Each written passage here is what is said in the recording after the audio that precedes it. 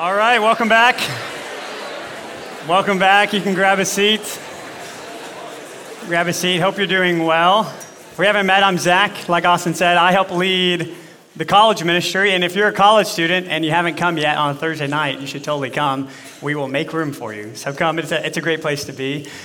Well, we're excited to be here. Romans 6. If you have a Bible, go ahead and grab that and turn to Romans chapter 6. We're going to continue our series through the book of Romans, and we're going to cover the second half of this chapter. As you're turning there, do you guys know what a free agent is? Like in sports or something? A free agent? Valentine's Day is coming up. Some people are like, I am a free agent. Come find me.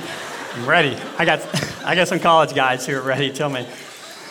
I'm talking like a free agent in the NFL, professional sports.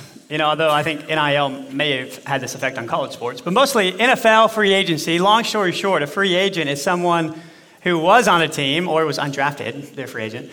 They were on a team. They had a contract.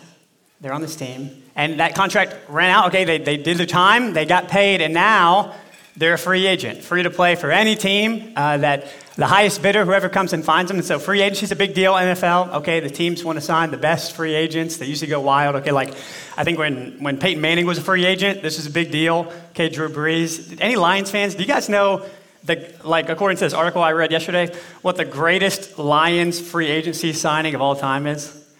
Probably not. It's Golden Tate, 2014. Anybody know that guy? The second was a kicker, Matt Prater, according to this one article, a kicker, greatest free agent. Anyways, free agent, okay, someone who was on a team and they did their time. Basically, here's what free agency is. Hey, I'm no longer committed to one team. Okay, I can go play from whatever team I want to play. I'm going to go to the highest bidder. Whichever team's going to benefit me the most this next season, I'm going to go there, and that's when we go. Show me the money, show me the rings, but I'm not part of a team. Well, I start there this morning because we're in Romans 6, and back in Rome, in Paul's day, there were some people who consider themselves to be free agents. And what do I mean by that? Well, here's what's happened in the book of Romans so far. Okay, so we're 5 chapters into this thing, or chapter 6 now, but for about 5 chapters, Paul has just been unloading these incredible truths of the gospel of Jesus Christ. Just all over the place, this incredible idea that we've been set free from our sin, that we're great sinners in need of a great Savior, that the law of God has been satisfied, the wrath of God has been satisfied in Christ. He has set us free. He's paid for our sins. This is a great deal. We're free. But right about this time in the chapter, Paul, he starts to ask some rhetorical questions that probably weren't so much rhetorical questions, but real questions from some people who back then who heard this new deal in Jesus Christ and began to wonder what they could get out of it. Or in other words, they said, okay, I'm free in Christ, just how free am I? You see, you kind of see it in verse 1 and in verse 15 of Romans 6. People began asking questions about this new thing in Jesus, basically saying this, okay, I'm set free from sin. Well, then now, man, I'm a free agent. I'm not on any team. Okay, I can go wherever I want. I can do whatever I want. Like, if my sins are going to get paid for, like if the tab's going to get covered, man, I'll just go to the highest bidder whenever I feel like it. Okay, I'll just go play for whatever teams, no strings attached. Or in other words, okay, fine. If on this day I feel like being holy and godly, I'll go play for that team. But I'm not on the team. And so if another day sin seems more attractive to me or I want to chase my own desires, man, I'll go play for that team. I'm a free agent. I don't have to do anything here. Well, it's that line of thinking in Paul's day, and Austin said it last week, also in our day. The question is this: since we've been set free, are we free to do what we want? See, that's the question verse 1 asks, verse 15 to kick off our section. Basically, if the tab's covered, why not just run the tab up? You see, this morning, Paul's going to make the case in Romans 6 that there are no free agents in this life, spiritually speaking. In fact, he's going to do something in this text. It's pretty interesting. He's going to take that idea of freedom, like your idea of freedom, my idea of freedom, and he's going to play with it a little bit. He's going to poke it, and really he's going to maybe expose it to us. That's what he's doing in Romans 6. Let me show you what I mean. So we're in Romans 6. We're going to start in verse 15. Paul here is going to launch into a line of thought. It's going to run us all the way home to the end of the chapter. He's already answered one question from these self-proclaimed free agents. We saw it last week. And the answer was, you're either dead in sin or dead to sin. There's no difference here. That we've been united to Jesus in his victory over death. We'll be united in his resurrection. And then verse 14, look at it, kind of set us up for this morning. It says, for sin will no longer have dominion over you. You're not under law, you're under grace. See, that's an incredible line that sets up another incredible question and answer from Paul. So let me set it up, we'll jump in. Basically, he's going to argue there's no free agents. There's only two teams here, and you're on one of them. And with this, he's going to give us a couple different lanes to run in with the rest of the chapter. He says there's two masters, there's two paths, and two destinies. That there's only two masters in this life. That'll lead to the two paths that you can be on, and those two paths lead to two different destinies. There's no middle option, there's no third way, there's only two. And so let's start in Romans 6, verse 15. There's only two masters, that's where he's going to start. Verse 15, he starts with a question. It says this, well, what then? Are we to sin because we're not under law, but under grace? And then his answer is what? By no means. Verse 16, do you not know that if you present yourselves to anyone as obedient slaves, you are slaves of the one whom you obey, either of sin, which leads to death, or of obedience, which leads to righteousness? But thanks be to God that you who were once slaves of sin have become obedient from the heart to the standard of teaching to which you were committed. And having been set free from sin, you have become slaves of righteousness. And so Paul here, he kind of jumps into his answer in a very interesting way. Look at verse 16 again, slowly. He says, do you not know that if you present yourselves to anyone as obedient slaves, you're slaves of the one whom you obey? You see, what Paul does here is pretty wild. He's basically telling these guys, hey, we're all on a team. Like everyone's on a team. Ain't no free agents, but he's not using a team and coach illustration here. No, he's using what? A master-slave illustration. And his argument is clear. It's actually pretty simple. He says this, you are a slave to whatever you obey. That's what he says.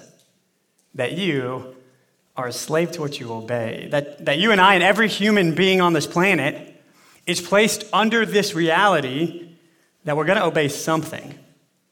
And whatever that something is, you're enslaved to it. And he only gives us two options. He says this, either of sin, which leads to death, or of obedience, which leads to righteousness. You know, which if you read that, it kind of reads weird, right? Like, why doesn't it say either of sin, which leads to death, or of God, which leads to life? Like, because that would be the opposite, right, of those two things. Well, to Paul, here's his point. Obedience to God and obedience to his ways, well, that is obedience. That is true obedience. And righteousness and right living, well, that is the way of life. To him, they're two and the same. So Paul here, he says, you got two options. You're either a slave to sin or you can be a slave to God. It's his dramatic way of saying you can either obey your sin and your desires and your impulses or you can obey God. Okay, now, if you're anything like me at this point, like I got some questions about this stuff. Like, Paul, what do you mean we're slaves? I ain't no slave. Like, what does he mean by this? Like, I think even from both sides, like people will be asking questions. Like, people who don't know Jesus, non-believers, I'm not a slave. I'm free. I'm not a slave to anything. You guys, you Christians, you religious people are the ones enslaved. I'm not enslaved to nothing. I'm free. It's you guys that are enslaved. You see, but I think for the Christian, it's even more confusing. It's like, wait a second, Paul. I thought we were free. Like, didn't you just say we were free in Romans 6? Like, don't we sing about this? Free, free, forever I'm free. Didn't we just sing about the prison doors being opened and we're free? Paul, what do you mean we're still in prison? Plus, I'm an American. And I'm proud because at least I know I'm free. You see, it's actually right there that Paul, he takes our view of freedom and he pokes at it. And he exposes it. You see, to Paul, at least in this sense, he makes this one life-changing declaration about freedom, and it's this. Freedom is an illusion. That's what he's saying here. that freedom, at least in some sense, in the way a lot of people define it, being free from all restraints, man, that's an illusion. Paul would say, no, that kind of freedom, that doesn't exist. In fact, to be human and to be free, they can't coexist. We're all enslaved to something. I think for many people who don't know Jesus, this is kind of the trip up, right? It's like, wait a second. So coming to Jesus means, okay, I've got my freedom, but if I come to Jesus, I got to give up the freedom and come to Jesus. See, that's the biggest miss of all time. Because they don't realize, no, you're actually enslaved. You're not free. Well, enslaved to what, Zach? To your desires or to your impulses. Everybody is enslaved to it. I'll illustrate like this. I've said this once before. One of my greatest weaknesses in life is Dots pretzels. You guys know what I'm talking about? Yeah, Dots pretzels. Last time I used this as an illustration, someone gave me big bags of Dots pretzels. So anyways, I don't fuel my desires. Anyways, here's the deal. Dots are it's my kryptonite. It's my drug of choice, okay, my guilty pleasure. Hey, imagine for a moment. Hey, anybody else? Dots pretzels? Anybody? Okay, shout out. Okay, hands down. Hey, imagine for a moment. See, you can plug in whatever it is for you. Everybody has this. Okay, imagine for a moment after this bad boy, I'm going to Meijer. Okay, I'm checking out, and I got my groceries. I turn the corner, self-checkout, and there they are. That big red bag of 2/3 filled to the brim, glorious pretzels from Dorothy Henke from North Dakota. Imagine that, okay? And I see them. Now imagine if this is not true mostly, but imagine if every time I see it, I buy it. Like without fail, like every time I buy it. I give in to my impulses and I buy it. Like I've got the freedom to do, I've got the money to buy it every single time. I'm free to buy it. I do it. Like when my impulses tell me to do it, I'm free. Man, I'm free to buy it, right? I'm free from restraint, free from judgment from all you heathens. But I may not be free from sodium, but I'm free to buy it. The question is, am I free to buy those pretzels, or am I enslaved to those pretzels? Like if I know it's going to taste good, it's going to hurt later. Like it's bad, it's going to be bad for me. If every single time I give in to those impulses, buy it. Am I free or am I enslaved? Or what about the dude, in college who's like, bro, every time I want to drink, every night if I want to drink, I drink. Like if I want to get drunk, every time I'm free to do it. I'm free to drink. I'm going to drink every time my body tells me to drink. Or the guy's like, and if I want to sleep with any girl, I'm going to do it. I'm free to sleep with anyone I want. Or anytime I want to have sexual release, I'm going to do it, man. I'm going to watch porn. I'm free to do it. I have all the money in the world. I'm free to buy anything I want. Anything that my body tells me to do, I'm going to do it. Is that person free? Nah, man, he's not free. He's enslaved. Enslaved to his desires. This is what Paul is saying. You are a slave to whatever you obey. This is what he's saying here. All of us are enslaved to our desires. Life is a battle of competing desires. The question is not, are you going to obey your desires? The question is, which ones are you going to obey? And that's what Paul is doing here. You see, it's when you get that into your bones, you start to realize that this thing about freedom, man, it changes the way you think about that. I love this quote from A.W. Pink. He says, his last name's Pink. That's funny. A.W. Pink, talking about freedom, he says this: true freedom is not the power to live as we please, but to live as we ought. He says, true freedom, it's not the power to live as you want, desire, please. No. It's the power to live as you should, to live as you ought. Which really highlights two things Paul's getting at here. First, true freedom is not about losing restraints. It's about choosing the right restraints to submit to. That's what freedom is. You're going to submit to restraints. I've heard it said like this, like, when is the fish most free? Is it free when it's out of the water and it's on the land and finally it's broken free from its restraints and it can go see the world on the land? Or is it most free when it's in the water to be a fish and to actually live? That's what true freedom is. And the second thing he's getting at here is it's speaking about the idea that life is a battle of desires. That you and I, all of us, we have desires that pop up into our life every day. You got different desires, sometimes even competing ones. But true freedom is the ability to say no to the desires that are going to kill you and yes to the desires that give you life. That is true freedom. I've heard it said like this, it's pretty helpful.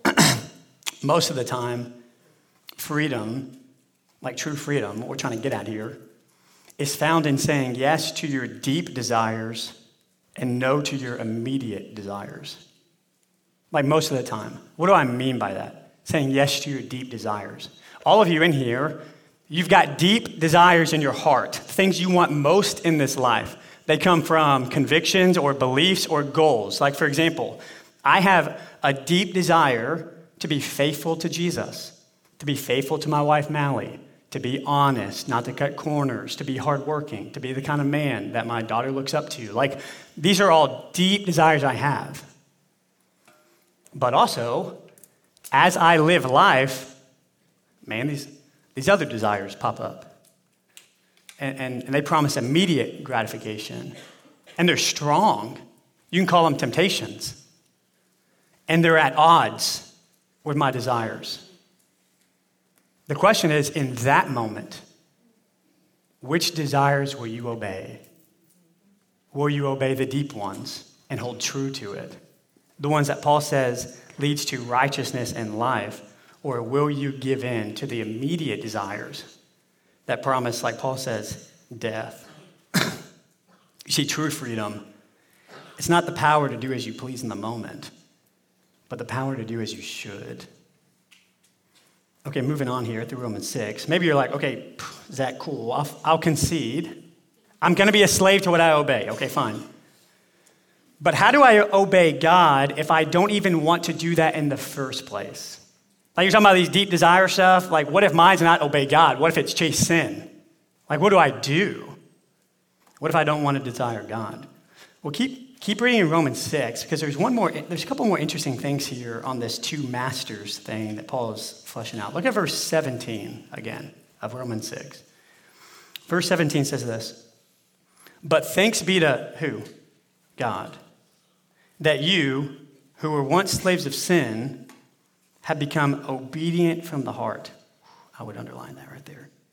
"To the standard of teaching to which you were committed. And having been set free from sin, become slaves of righteousness." And so Paul here, he's talking about the transfer of loyalty from one master to the other when you become a Christian.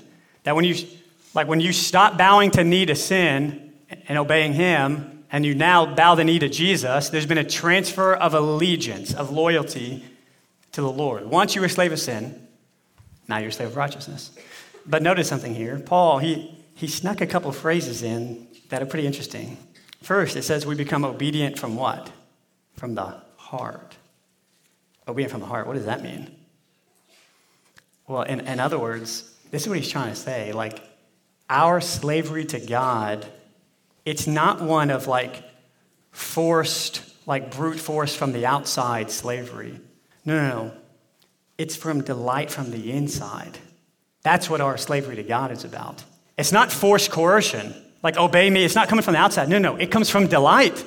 It's obedience from the heart, where you actually want to obey God. That's what slavery is here to God. We obey out of desire, out of delight. Like, you'll sometimes hear people say this: I came into the kingdom of God kicking and screaming. You guys ever heard this? Like, kicking and screaming. Like, I didn't want to become a Christian, but I was chasing my own things. I would rather be out there, but God brought me in. I didn't want to do that. That is far from the truth. That's not how this thing works. No. You chose to obey God because you saw something. You saw something in Jesus. You heard the message of forgiveness of sins and the death and resurrection of the King of Kings, and something hit you. You saw it as good and true and beautiful, and you obeyed from the heart. It wasn't forced, but out of delight.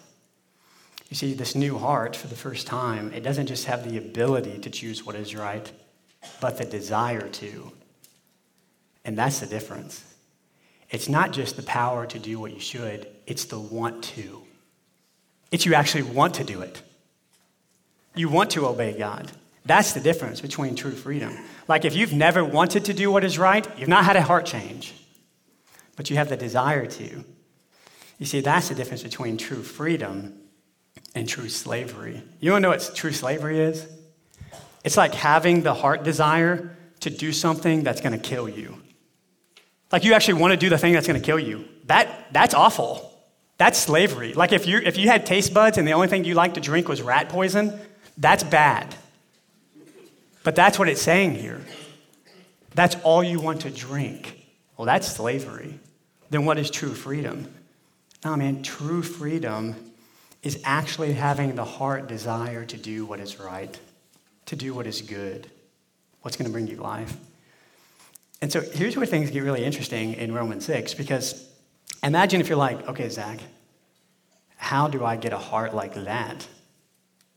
Like, I don't want to obey God, but like I want to.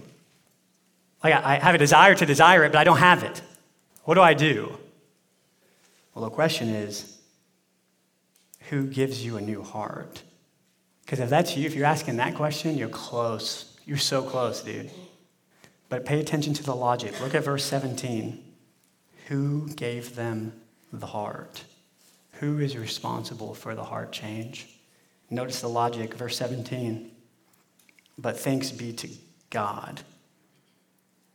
Thanks be to God, you became obedient from the heart. God does it. That's what he's saying here.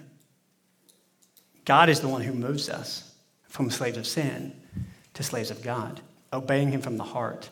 You see, their response to that teaching, that truth, obedience from the heart, that came from God. Your response to God, obedience from the heart, didn't come from you. It didn't come from me. No, it came from God. Or else Paul would have said, wow, you did it. You did the math. Like you weighed the options. You saw the two choices and you picked the right one. Congrats. He doesn't say that, does he? But thanks be to God. You see, God is the one who changes hearts. If you're a Christian in here, you didn't change your heart. You had a change of heart, and there's a difference. God is the one that changed it. And if you're not a Christian in here, you need God to change your heart. And listen, he wants to. Oh, he'll do it. He wants to change hearts. He's in the business of changing hearts. In fact, I would make the case that if you're here this morning for the first time and you've been chasing sin your whole life, you're like, I'm a slave to sin. And you're here this morning because you realize chasing sin is not leading to life for you. You've gotten to the end of that road. Death tastes bad. I don't want to drink rat poison. You got to this point where actually I would make the case, if there's even an ounce of you that wants freedom, if there's even an ounce that wants God now, oh, he's already doing something. In fact, he may have already given you a new heart. This is what he's saying here. God is the one that gives us a new heart. And so the question I want to ask now before we move on is this. Is this your story? Like, have you experienced a change of heart? Like new desires? Can you point to a past life that had desires that are now gone because you've got a new heart? Well, Zach, how do I know? How do you know if you've had a change of heart? Well, Paul says it, right? He says, obedience reveals the identity of your master. Obedience. The question is this: who do you obey? That's how you know who your master is. That's what Paul says. Who are you obeying? And not obeying like this morning when you're in the room with other people. No, I'm talking about who do you obey when you're alone? Or alone with a phone? Or alone and your family's out of town? Or when you're at work alone and you can cut corners? That's what character is, right? Like what you do when no one's looking. This is the same, obedience. Who do you obey? That'll show who your master is. You got two masters, either God or sin. There is no free agency. Okay, let's keep going. These last two will be quicker because depending on who your master is, will determine what kind of life you live and what kind of path you're on. There's two paths here that Paul mentions. Look at verse 19. We'll push forward a little bit. Verse 19, Paul says, I'm speaking in human terms because of your natural limitations. That's a diss. Okay, for just as you once presented your members as slaves to impurity, and to lawlessness, leading to more lawlessness. So now, present your members as slaves to righteousness, leading to sanctification. So here, Paul basically, he's making the point. He's trying to ask them think through, okay, this question. Okay, if God is my master now, well, how should I live life? Like, what do I do? Now that I'm a slave to God, what do I do now? And he contrasts two different paths of living here, centered around the idea of presenting your members. Do you see it? Twice. Presenting your members. What does that mean, to present your members? Well, Austin, he hit on this last week. I won't go too deep. But the word present means to actively give yourself to. Okay, so you're actively giving yourself to it. It's not a passive thing. It's an active thing. It's intentional. Like presenting yourself to, present what? What does it say? Your members. What does that mean, members? Well, he's talking about either your mental faculties or your body parts. Or in other words, present your mind and your body, and you got two options. Either to sin or to God. That's what he's saying here. You can present your mind and body as slaves to sin or as slaves to righteousness. But notice what it says. It's not a one-time thing like with no further effect. No, it's doing something. Do you see it? It says, for just as you once presented your members as slaves to impurity and to lawlessness, which does what? Leads to more lawlessness. So now present yourselves as slaves to righteousness, which does what? Well, leads to more righteousness, and that's what the word sanctification means. It's over time, righteous, more righteous, more righteous. It's going to lead to Christ-likeness and being sanctified. Do you see what he's doing here? He's making the case that a life of sin leads to more sin, and a life of righteousness leads to more righteousness. Those are the two paths in front of you. Okay, if sin is your master, it's going to lead to more sin and more sin, but if God or righteousness is your master, it's going to lead to a path of righteousness, right? Psalm 23, he leads me in paths of righteousness. So those are the options here. But there's something inside Paul's point, another point that he's making here, that I think is very helpful for us to understand. Okay, he's basically making the argument and the case that what you feed grows. Like whatever you feed is going to grow, and the opposite is also true.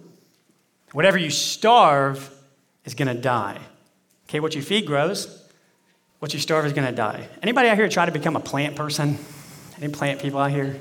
My wife has tried this a few times. Like you're at Horrocks, and you've never taken care of a plant before, but you see this plant, and you're like, I'm going to do it. I'm going to buy the plant.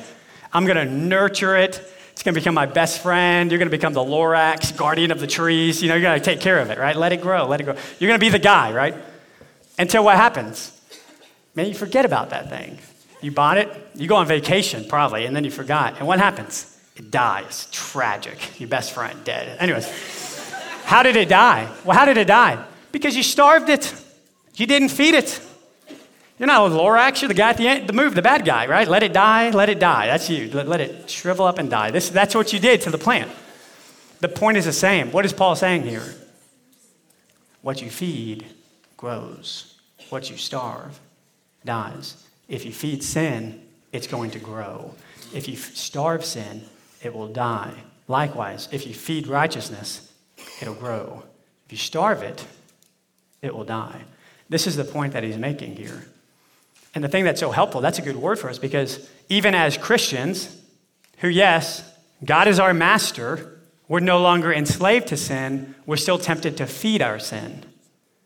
And when we feed it, it's going to grow and grow and grow. And so what Paul is doing here is trying to encourage us, no, we got to present our members to God, not to sin. So we don't present our time to sin, our mind to sin, our body to sin, but instead, the path forward is to do the opposite. Okay, go back to like the immediate and deep desire thing. Like the reason why desires get stronger is because you feed them. And you guys know this, right? You got a desire for pride, if you feed it, it's going to continue to grow. You got desire for sexual sin, if you feed it, it's going to continue to grow. If you have a desire for materialism, gossip, slander, whatever it is, whatever you feed, it's going to grow. It becomes stronger and stronger. But listen, the path forward in this life is to do the opposite of that. It's to starve the immediate desires, your strong ones, and to feed the deep ones, to just feed your deep desires as much as you can and to starve the temptations in life. Not to give yourself over to it, but to think about what you really want in this life and to add fuel to it. That's the only way you're going to win. It's to stop presenting your members to sin and instead present it to God by feeding your desire for holiness. And if you do that, I'm telling you, if you feed your deep desires for holiness, for godliness, for purity, it will grow so strong. It will wipe the floor with every other temptation and sin that comes. The first round, it will knock it out. If you feed it, it will wipe the floor. It won't stand a chance. We want to feed our deep desires. This is the command from Paul here. Present your members as slaves to righteousness. Or in other words, every day, you try to get this into your bones. Like, I'm going to present my members to God. What does this look like? Man, it's praying. God, I give you my mind. Renew it by the scriptures. Help me stay focused on you. God, I give you my eyes. Turn me away from seeing worthless things. Help me see the beautiful things. God, I give you my ears. Help me stop filling it with filth and help me fill it with your word. Help me hear your voice. God, I give you my mouth. Help me to speak the gospel. God, I give you my hands. Help me to serve others. God, I give you my feet. Lead me to places and people who need to hear the gospel. God, I give you my sexuality, my time, my money, my family, my friends. All that I have and all that I am, I give it to you. If you will do that, that's how you'll win. It's the only way. That's the only way you're going to beat sin, is if you feed your deep desires for holiness, you present your members to God. Listen, believer in the room, you're not enslaved to sin. You've been set free. Like, I don't know what sin comes to mind when you think, man, I'll never kill that one. Like, it's like autopilot. I'll always go to it. No, listen, away with that. There's freedom for you. This is what Paul is saying here. Righteousness leads to more righteousness, leading to sanctification, meaning you can win. There's hope for us here. What you feed grows. Feed your faith. Feed godliness and watch it take over your life. And finally, that leads me to the last point. Paul's going to close out his argument, basically making the case that whoever your master is in this life is going to lead to the path that your life is on. And whatever path you're on is going to lead to your destiny after this life. And again, there's only two options here. Look at Romans 6, verse 20. Paul says, "For when you were slaves of sin, you were free in regard to righteousness. But what fruit were you getting at the time from the things of which you are now ashamed? For the end of those things is death. But now that you have been set free from sin, have become slaves of God, the fruit you get leads to sanctification, and its end, eternal life." And then a very popular verse here, verse 23. "For the wages of sin is death, but the free gift of God is eternal life in Christ Jesus our Lord." And so Paul here, he kind of pushes some things to the end, and he doesn't hold punches here.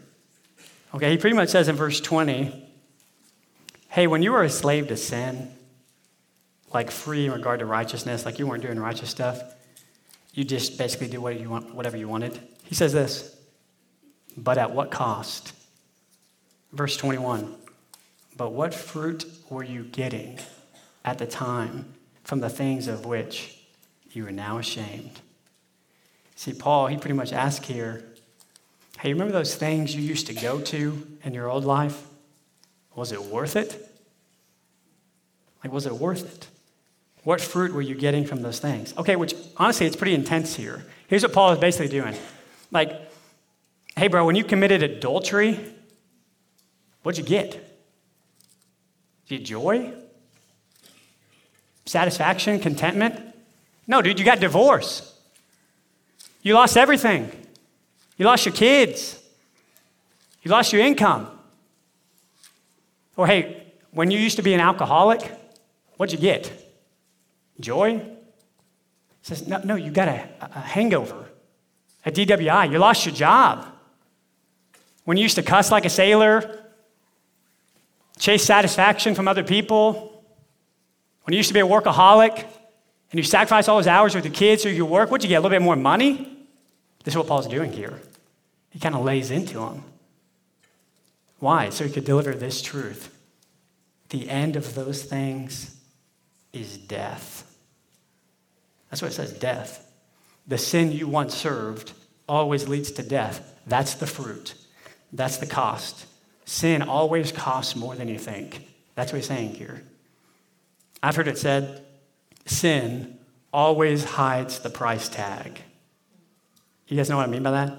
Like you're at Costco, you see something you want, oh, it's nice, but there's no price tag on it. So you grab that bad boy, you put it in the cart, you go shopping, now you're checking out, scan your card, scan the thing, oh, it's way more expensive than you thought. And you start asking the question, how could this cost me that? That's what sin does. That's what it does. You get to the end of life, you scan that bad boy, you do it, and then you realize it cost you everything. For the wages of sin is death. That's the destiny, death. Physical death, sure. Emotional death, mental death, relational death, sure. But here, it's not talking about those things. No, that's talking about spiritual death, right? Eternity apart from God, hell, that's the cost. Sin always has a cost here. That's the wage. But then, Paul points to another way, another end. He says, the sin you once served always leads to death, but the Savior you now serve, it leads to life. Look at verse 22 again. He says, but now, skip to the end, the fruit you get leads to sanctification and its end, eternal life. For the wages of sin, death, but the free gift of God, eternal life in Christ Jesus, our Lord. Listen, oh, Siri wants to talk. Let's go, baby. Well, that's a good verse right there. Verse 23. In fact, that's probably as clear as it gets when it comes to the gospel message, like the good news of Jesus. That's what it is, verse 23. Sin is the most expensive decision you'll ever make, but following Jesus is the wisest investment you could ever make. That's what he's saying here. Sin, there's a wage. With Jesus, there's a gift. You guys know what a wage is? Usually, who pays a wage? Who pays you your wage? Well, the boss does, right? The employer. But this doesn't say the boss, like when you sin, it doesn't say the boss dies. Although some of you might like that. No, that's not what it says here. No. Sinners must pay their own salary. That's what it is. Or in other words, sure, you actually chose to be your own boss your whole life, and then in the end, yeah, the boss pays for it. You do. That's what it's saying here. Sin, it always comes at a cost, and it always leads to death. But then in steps Jesus, right?